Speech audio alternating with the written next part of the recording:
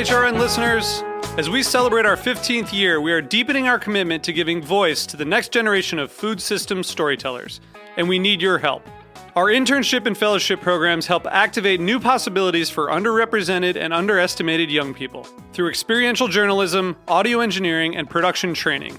Through these unique programs, HRN helps food equity stewards build essential workforce readiness skills that expand their potential and foster economic mobility.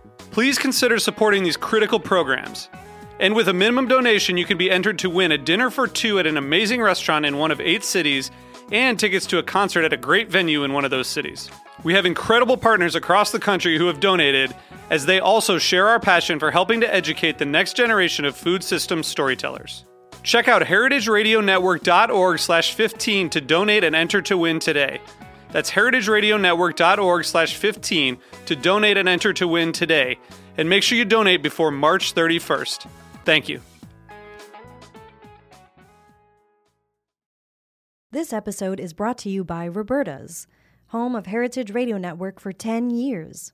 Learn more about Roberta's at robertaspizza.com.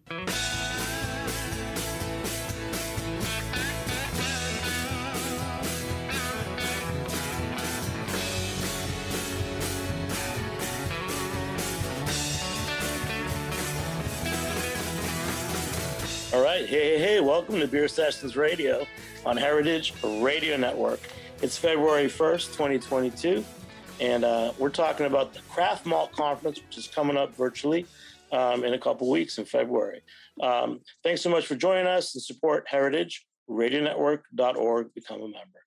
Well, let's go around the room and introduce the guests. These are two of the keynote speakers of the Craft Malt Conference. Let's start with June. Hi, Jimmy. Good to hear your voice. This is June Russell. I am Director of Regional Food Programs with the Glenwood Center for Regional Food and Farming. Previous to that, I spent 17 years with Grow NYC, working for Green Market, which is a market operator here in New York City. And while I was there, I spearheaded what became the Grow NYC Grains Project, and that was about 14 years of working on some initial policy and development there, and a lot of value chain work. And then we ran a pilot program at the markets that lasted for about 6 years, where we were aggregating various grain products from producers across the Northeast and getting them out to markets in New York City. And it was a great project. And you're also the keynote speaker for the Craft Malt Conference. So we're going to now introduce Joel. Hey, everyone. How's it going? My name is Joel Alex. I founded or started my craft malt journey back in 2012-13 when I conceived sort of this idea to try to get some of the grain grown in Maine into Maine brewed beers. Found out that wasn't a wholly unique idea, and there was a couple other people at that time doing it, including Valley Malt and a few other people in the region. Got really inspired, and basically spring of 2013 worked to try to get that processing here in Maine. And oh geez, was it 8 years later? No, yeah, 9 years later, here we are. We kind of commercially scaled in 2015. At the time, we were the largest traditional floor malting operation in North America.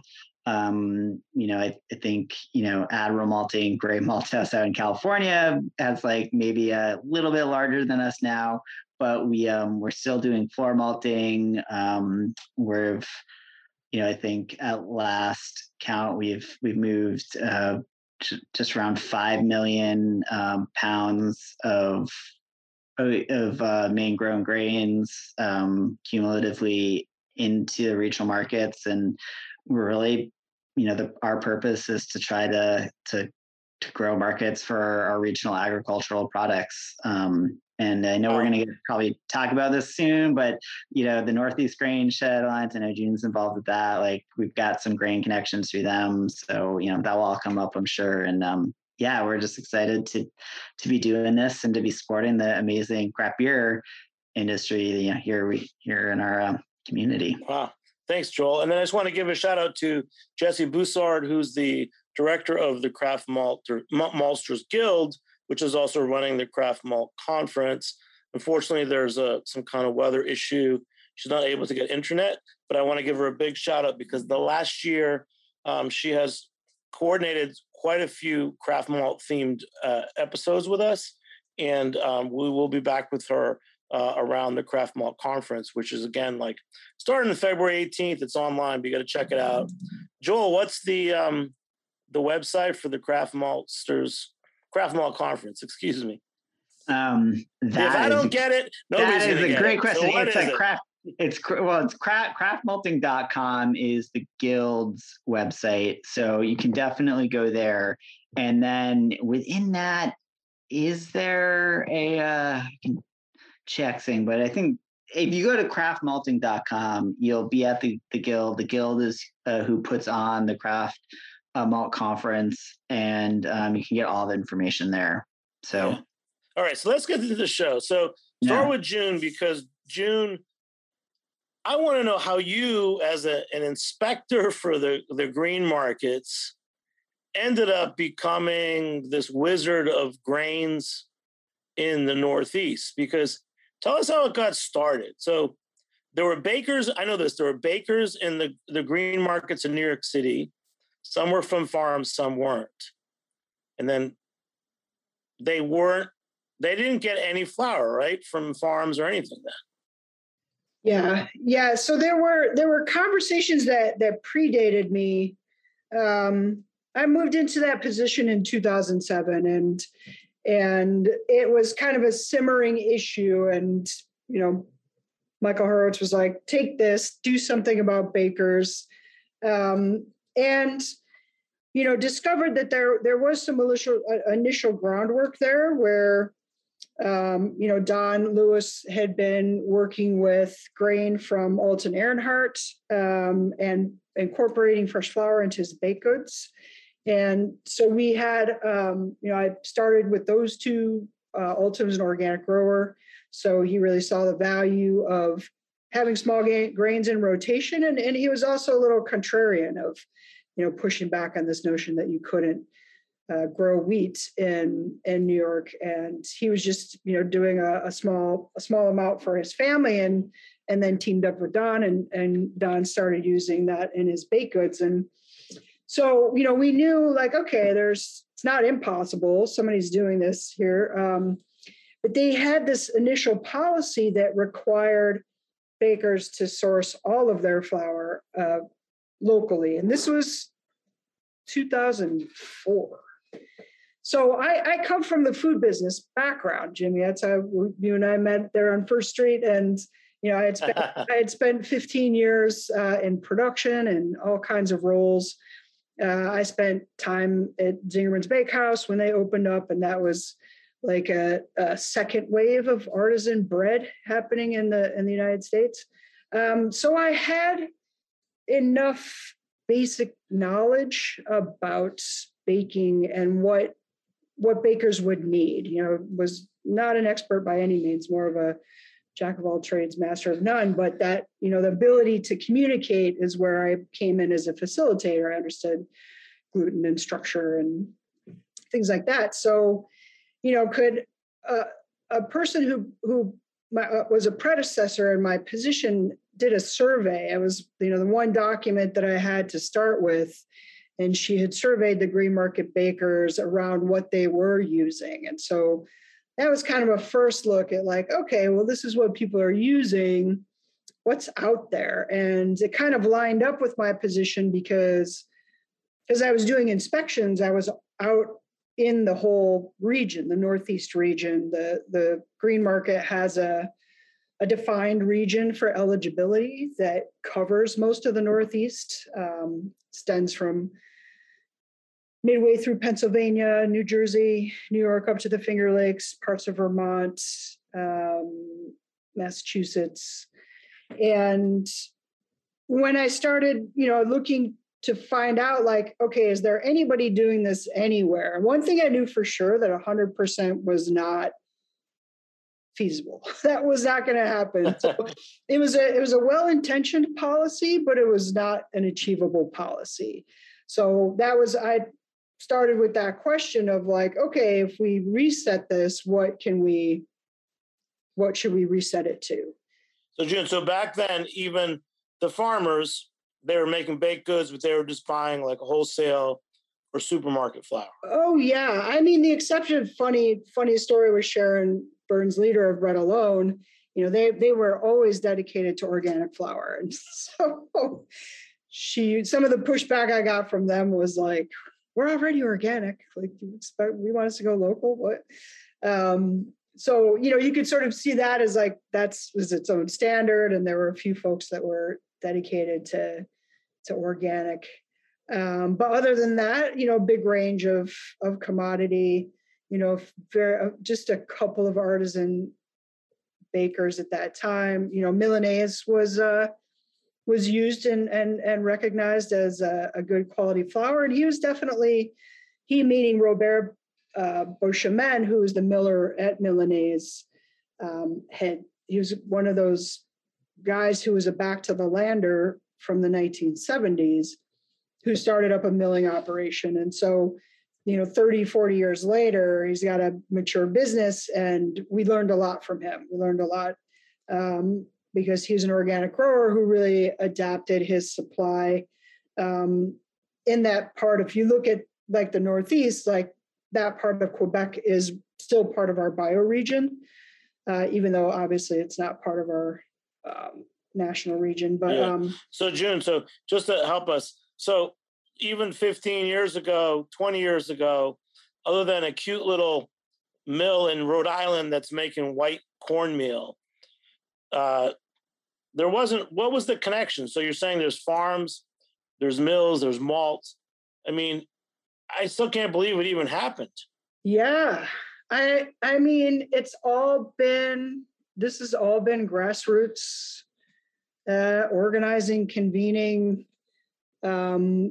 building momentum and movement, and really relational power of community, for sure. I've went to field days sometimes where there's only 10 people there, but those 10 people were really passionate, and they come back 3 years later and had launched a business.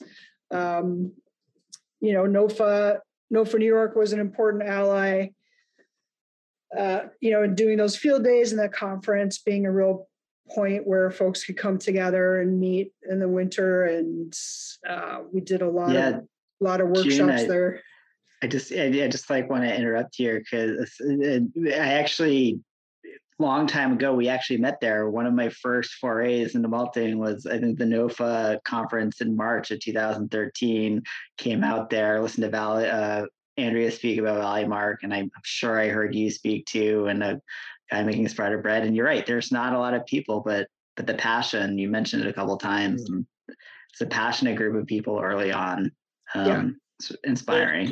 Joel, why don't you let's just get to there and how you got started, because it was like whatever June was doing was a wizard's role, resurrecting something that used to be so commonplace.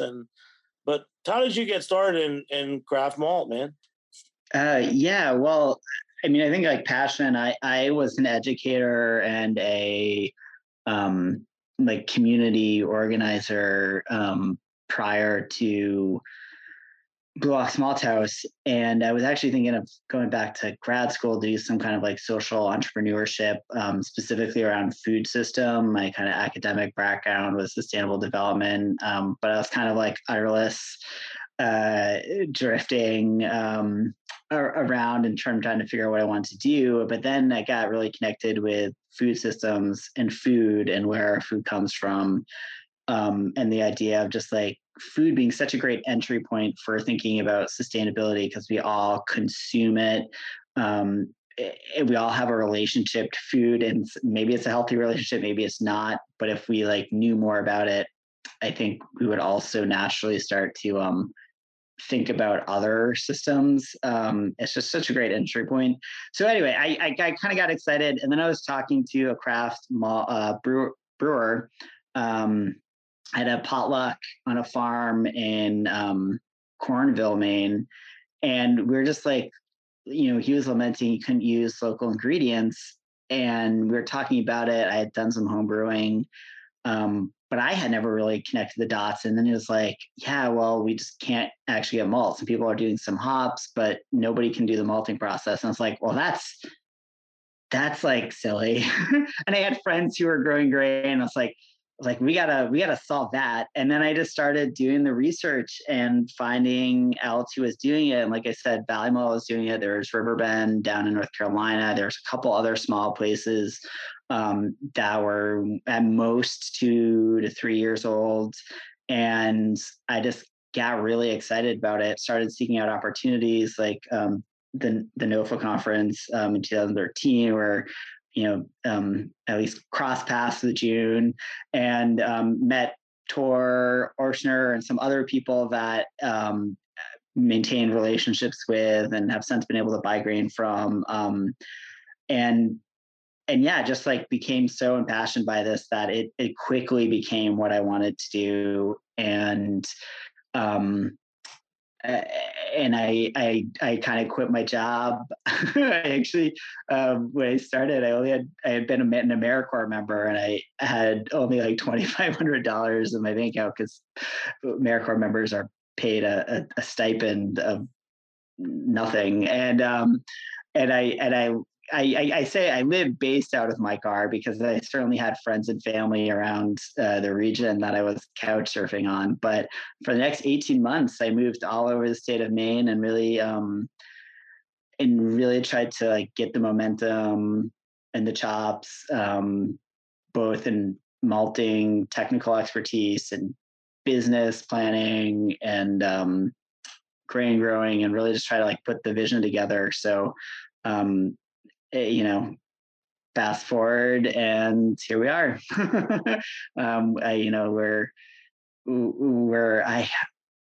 It's every year we work with well over 100, and increasingly we're working with more and more regularly. I would say, probably at least 36 really regular customers, who are ordering monthly. And if you extend to like people that we work with specific brands on, I mean, we work with an enormous amount of the breweries, both in Maine, but in New Hampshire and Massachusetts and around the Northeast. And it's just really exciting. It's been a really. Joel, can you mention a couple of the breweries that you're working with now? Because one thing about craft malt is a little confusing, because I know that like the Brewers Association has an independent craft beer seal.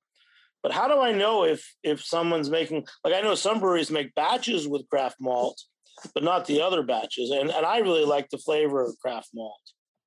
Yeah, it's, I'll answer that. It's like sort of funny because when I started, there were, I think, 33 operating brewing licenses in the state of Maine. And I was like, oh, there's so many. By the end of the first year, so going to 2014, there were 42, I think.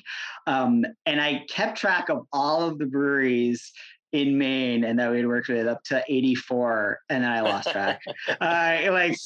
So like even I can certainly like highlight some different breweries that we work with, but I won't be able to highlight all of them, which is a shame. So like someone that your viewers, or sorry, your listeners are probably familiar with, Allagash. They've definitely been a leader in working with small grains and craft malt in the region. I think this past year they reached a goal they set for themselves. I think 3 years ago, to use over 1 million pounds of Maine grown and processed grain. They're continuing that commitment, and we've been a part of that, which has been awesome. But we're also seeing, we've been working with newer breweries, we'll get there, but there's some small breweries like Bellflower in Portland, Maine, that we've been working with. We'll come back to them later. And then there's just a lot of small tasting room focused breweries like Brunswick, Maine. There's Moderation. We've been working increasingly outside of the state, connecting with breweries like Lamplighter in Cambridge, Craft Roots, which has always had a really strong commitment from day one. They're in Milford, Mass.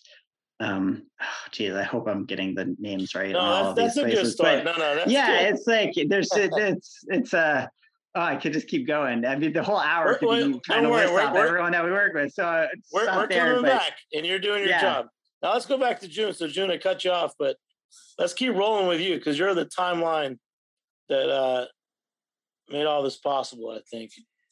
Well, it's been a lot of people. A lot of work across the country at this point for sure.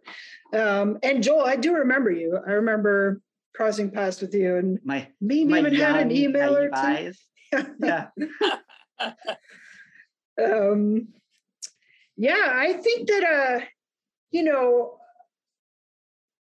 it's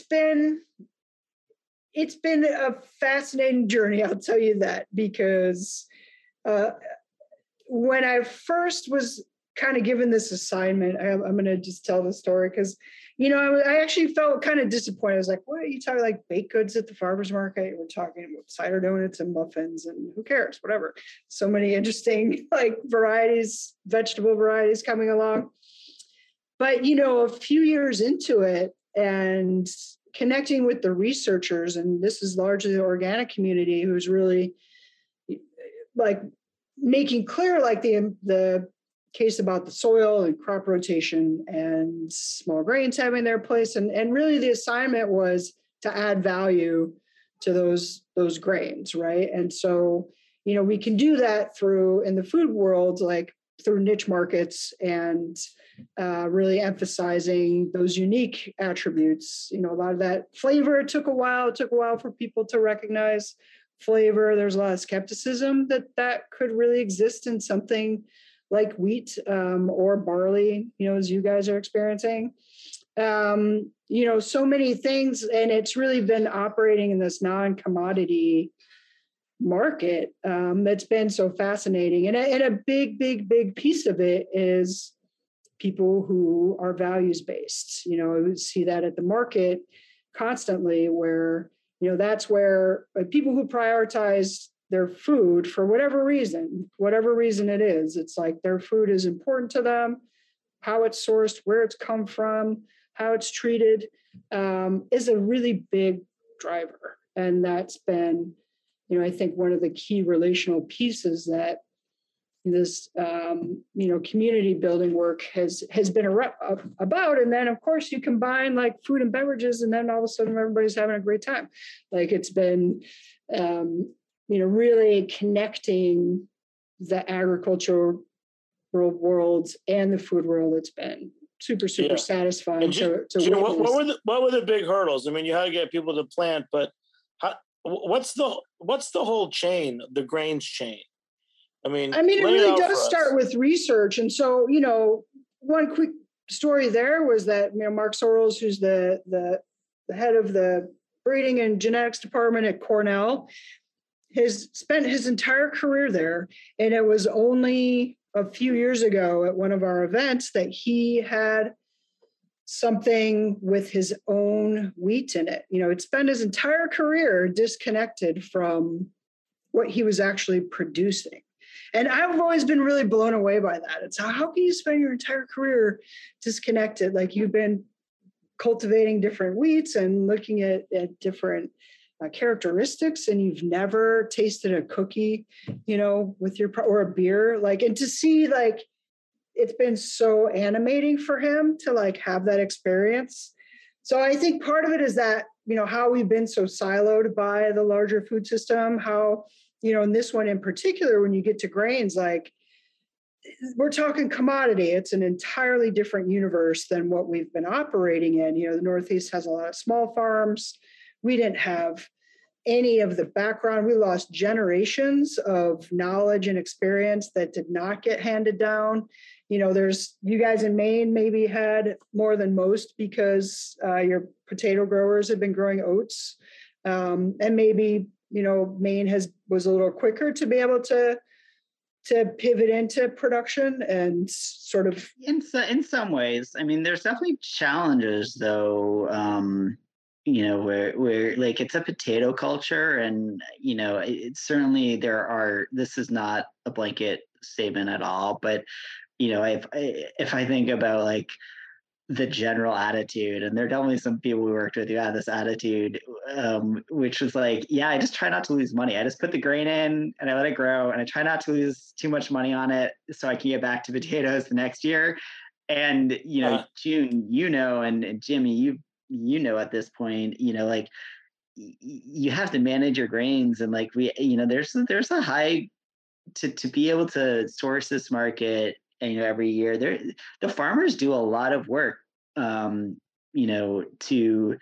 get the quality, that we as maltsters need, or that bakers need, and that people ultimately consume. So, there's definitely like a lot of management and effort that farmers who really are making commitment to this work are doing, and you have to change a culture, and that can be a really hard thing to do, especially with farmers who, I heard the thing you said when you first start talking to them, you're both like, facing the same direction, and slowly as your relationship builds over time, you start actually looking at each other and facing each other, and you're talking. I mean, it just takes time to develop those relationships, but that's really any relationship. So it's not, I shouldn't say that, but also, June, you're absolutely right about the researchers. That was my experience as well.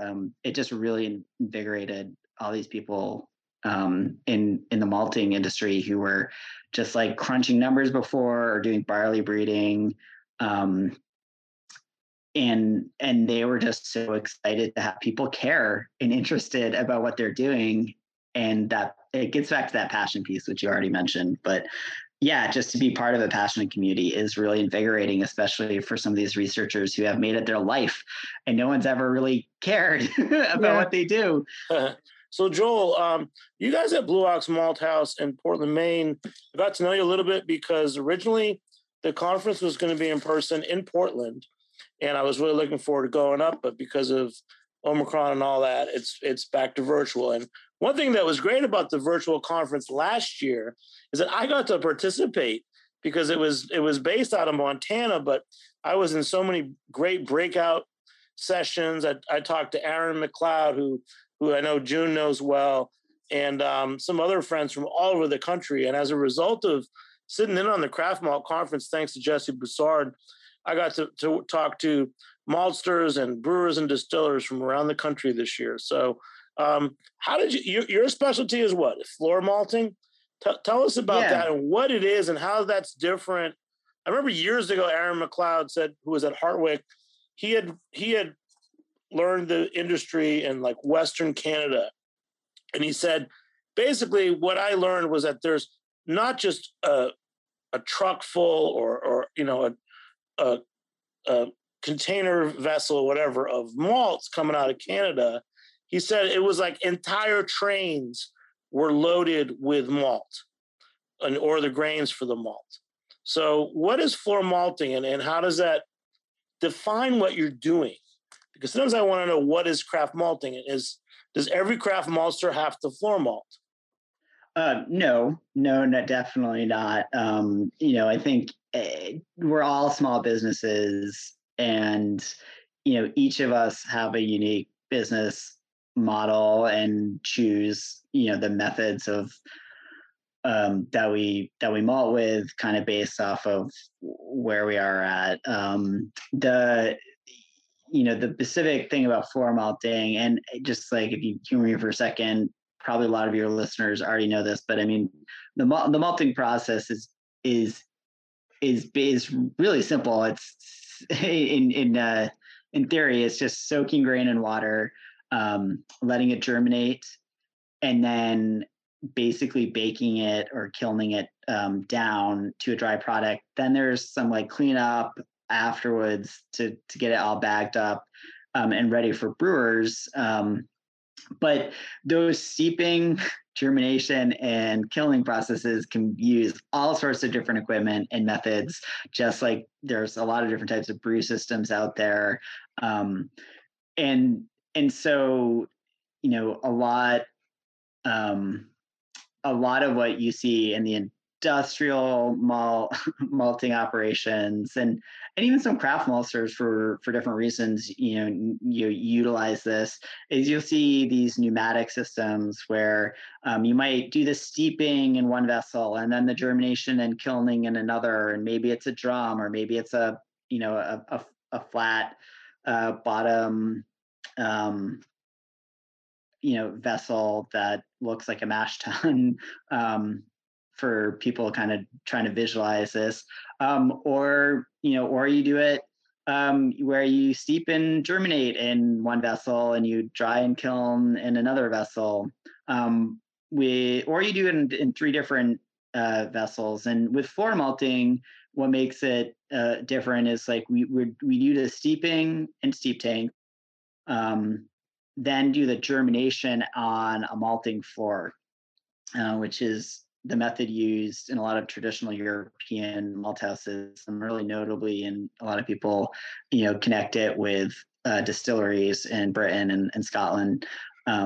So we're doing that germination piece where we're taking the grain that's been soaked in water, we're putting it out, we're couching it, as it's called, on a floor, so building a mound of it, spreading it out, and then over the course of many days, 4 to 5 days, we are gently raking and interacting with that malt to turn it over, to help it release heat that it's generating during the germination process. And before we then load it up into our kiln, and at our malt house, we have a single deck kiln, really great to produce a variety of base malts, from like Pilsners to Munichs.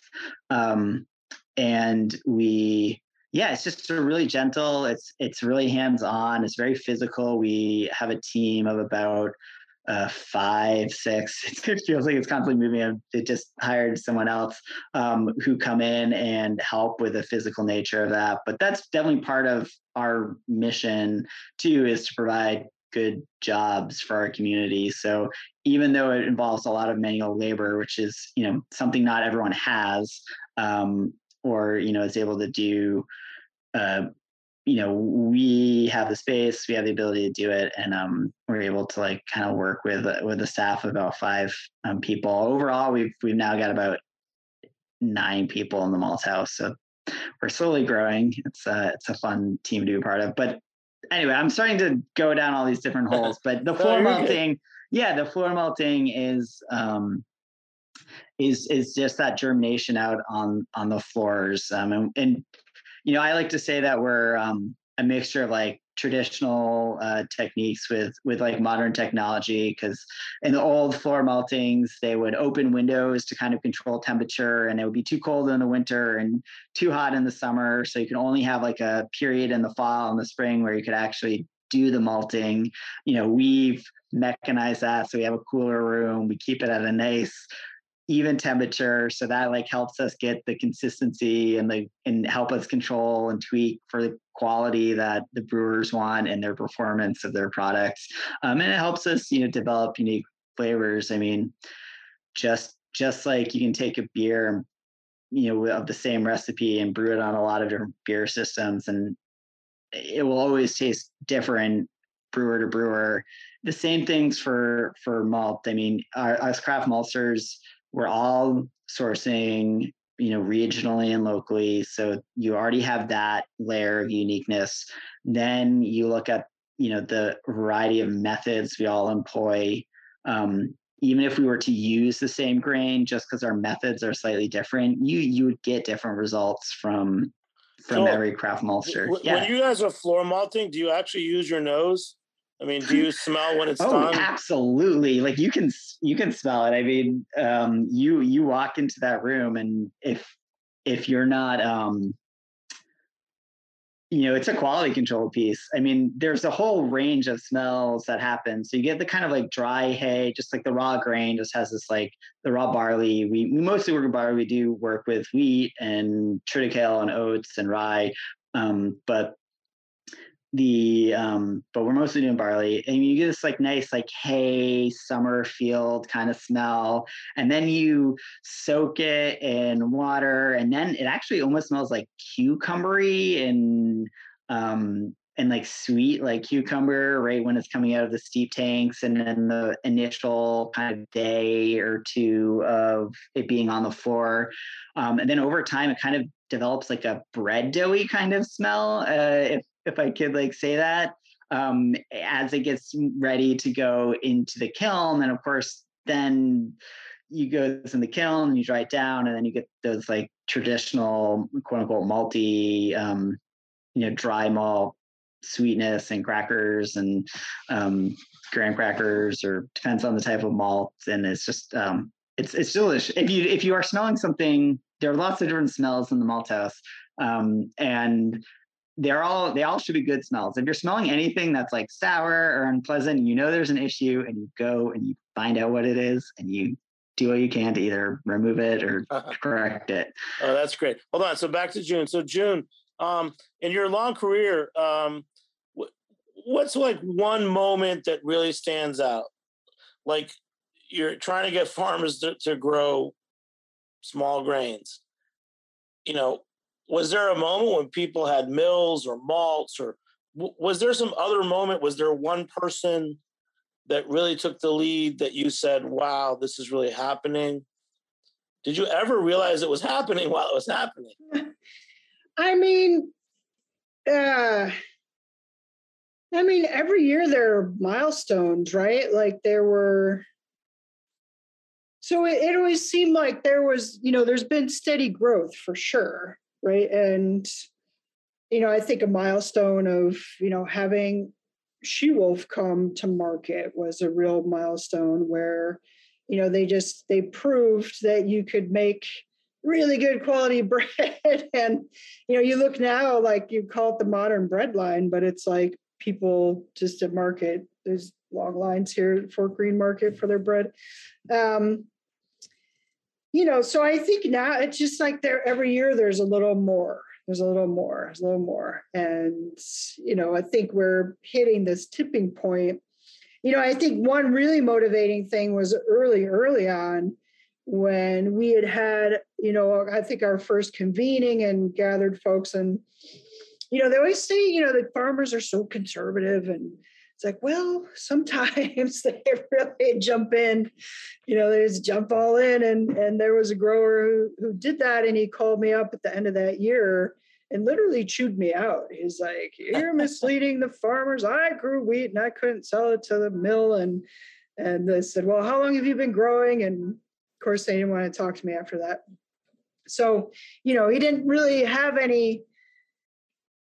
He didn't know the specifications. He didn't understand. Learned over time. It generally takes a grower 5 years to really become good, and which makes sense. Like they say in the food world, it takes 10 years to become a chef.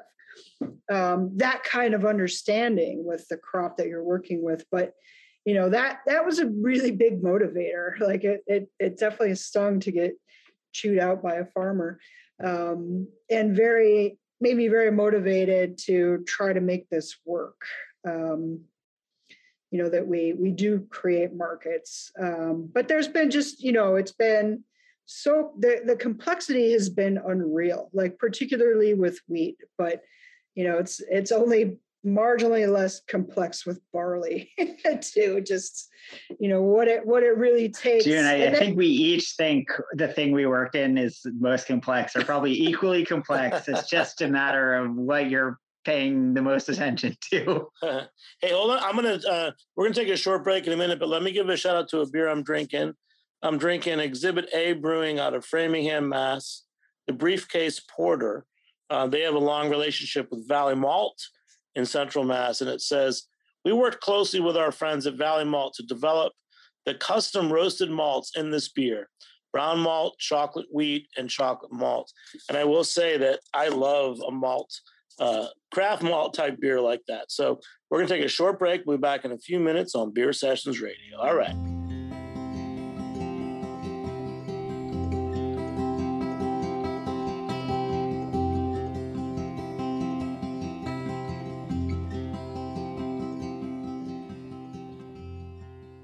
This episode is brought to you by Roberta's, home of Heritage Radio Network for 10 years.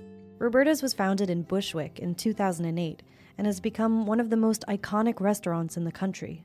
HRN made its home inside of Roberta's in 2009, and together they have become part of the DIY fabric of the neighborhood. Roberta's, the pizza restaurant, is open for lunch and dinner 7 days a week and serves much more than just the famous wood-fired pizzas. Their team dreams up new salads, pastas, and sandwiches on the regular. Roberta's Tiki Bar is alive and well in the back garden, serving up frozen drinks in the summer and hot toddies in the winter. Stop by the bakery and takeout spot next door for fresh breads, sticky buns, and pizzas to go. And of course, there's the 2 Michelin-starred Blanca tucked away in the garden for truly daring diners.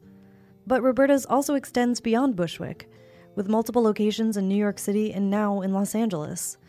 You can also find their frozen pies in grocery stores around the country. The spirit of Roberta's, like Heritage Radio Network, is everywhere. Here's to many more years of pizza-powered radio. Learn more about Roberta's at robertaspizza.com. So, hey, welcome back to Beer Sessions Radio on Heritage Radio Network. Become a member and support us at heritageradionetwork.org/donate. Hey, the Craft Malt Conference is coming up in February, and we're doing a pre-show with 2 of the speakers, June Russell and Joel from Blue Ox Malt House. Joel, just tell us a little bit about what you'll be talking about at the Craft Malt Conference, because both you and June are key speakers. Yeah, thanks. So I'll be talking the second weekend, and I mentioned Admiral Malt earlier in the show, and I'll be talking with Curtis Davenport over there. We actually went to malt school together in 2013. We'll be talking about floor malting with Gabe Troth moderating, and just doing presentation to tell people about why they might want to floor malt or why they might not want to floor malt. So it's kind of the ins and outs. I mean, floor malting, it's got a lot of great benefits. It produces a really well-developed malt that performs really well for breweries. It's really flavorful, but, it also involves a lot of floor space, a lot more manual labor. So, we'll be going to the ins and outs of floor malting and hopefully getting a couple converts and helping people understand whether it's a good choice for them. All right. And June, you're the keynote speaker. I believe, are you talking about this theme, It Takes a Village to Raise a Glass? I had not planned on that, but maybe I'll work that in somehow for sure. For sure. I think when Jesse had contacted me and I was like, are you sure this is malting and beer world? But she said, they really were looking for somebody who had some background and I guess the kind of work that I've done, like background about the Northeast and the evolution of this sector of our local agriculture. So yeah, definitely, talk about some of that journey. I think one thing I've been thinking about is, what's unique about the Northeast and how small grains fit into our farming systems here. So different. I've spent a few years out at the Cascadia Grains Conference in Washington State and working with some partners out there, and just really different, landscapes and assets there. So we each have our challenges to what building these networks look like. But I think when I go back to this origin of the work for myself and what has made me so committed to it, really comes back to the health of the farming system and, the healthy soils. But it really extends so far beyond that. It really extends then to health of rural communities and health of our farmers market communities, and how those things kind of, we all depend on each other, that kind of reciprocity that happens. Absolutely. Well, listen, we're going to talk to both of you again because you guys are so awesome. And I love this. It takes me back to Pete Brown, who's one of my favorite English beer writers. A couple of years ago, his book was called Miracle Brew. And he actually talked about the key ingredients of beer. And he said that the average person, in his case in England, thought that beer was made from chemicals or was just made in a factory. And just talking to you guys, it's really true. It does take a village to raise a glass, because that whole farm to glass thing, you don't just clap your hands and it happens. And thanks for that little insight into the work that went into this. And we're really looking forward to following what you guys are going to say and the whole Craft Malt Conference. And thanks again, Jesse Broussard, for helping coordinate this show and all the support you've given us. And we've learned a lot about craft malt this year and so much more to learn. So thanks again, guys. Thanks to Armin, our engineer, who's going to clean this up. And big shout out. Thanks to June and Joel. I'm Jimmy Carboni. I'm the host here on Beer Sessions Radio. We'll catch you next time. All right. Woo. Okay. Thanks, Jimmy. Beer Sessions Radio is powered by Simplecast. Thanks for listening to Heritage Radio Network, food radio supported by you. For our freshest content, subscribe to our newsletter. Enter your email at the bottom of our website, heritageradionetwork.org. Connect with us on Instagram and Twitter at heritage_radio. You can also find us at facebook.com/Heritage Radio Network. Heritage Radio Network is a nonprofit organization driving conversations to make the world a better, fairer, more delicious place. And we couldn't do it without support from listeners like you. Want to be part of the food world's most innovative community? Subscribe to the shows you like. Tell your friends, and please join the HRN family by becoming a member. Just click on the beating heart at the top right of our homepage. Thanks for listening.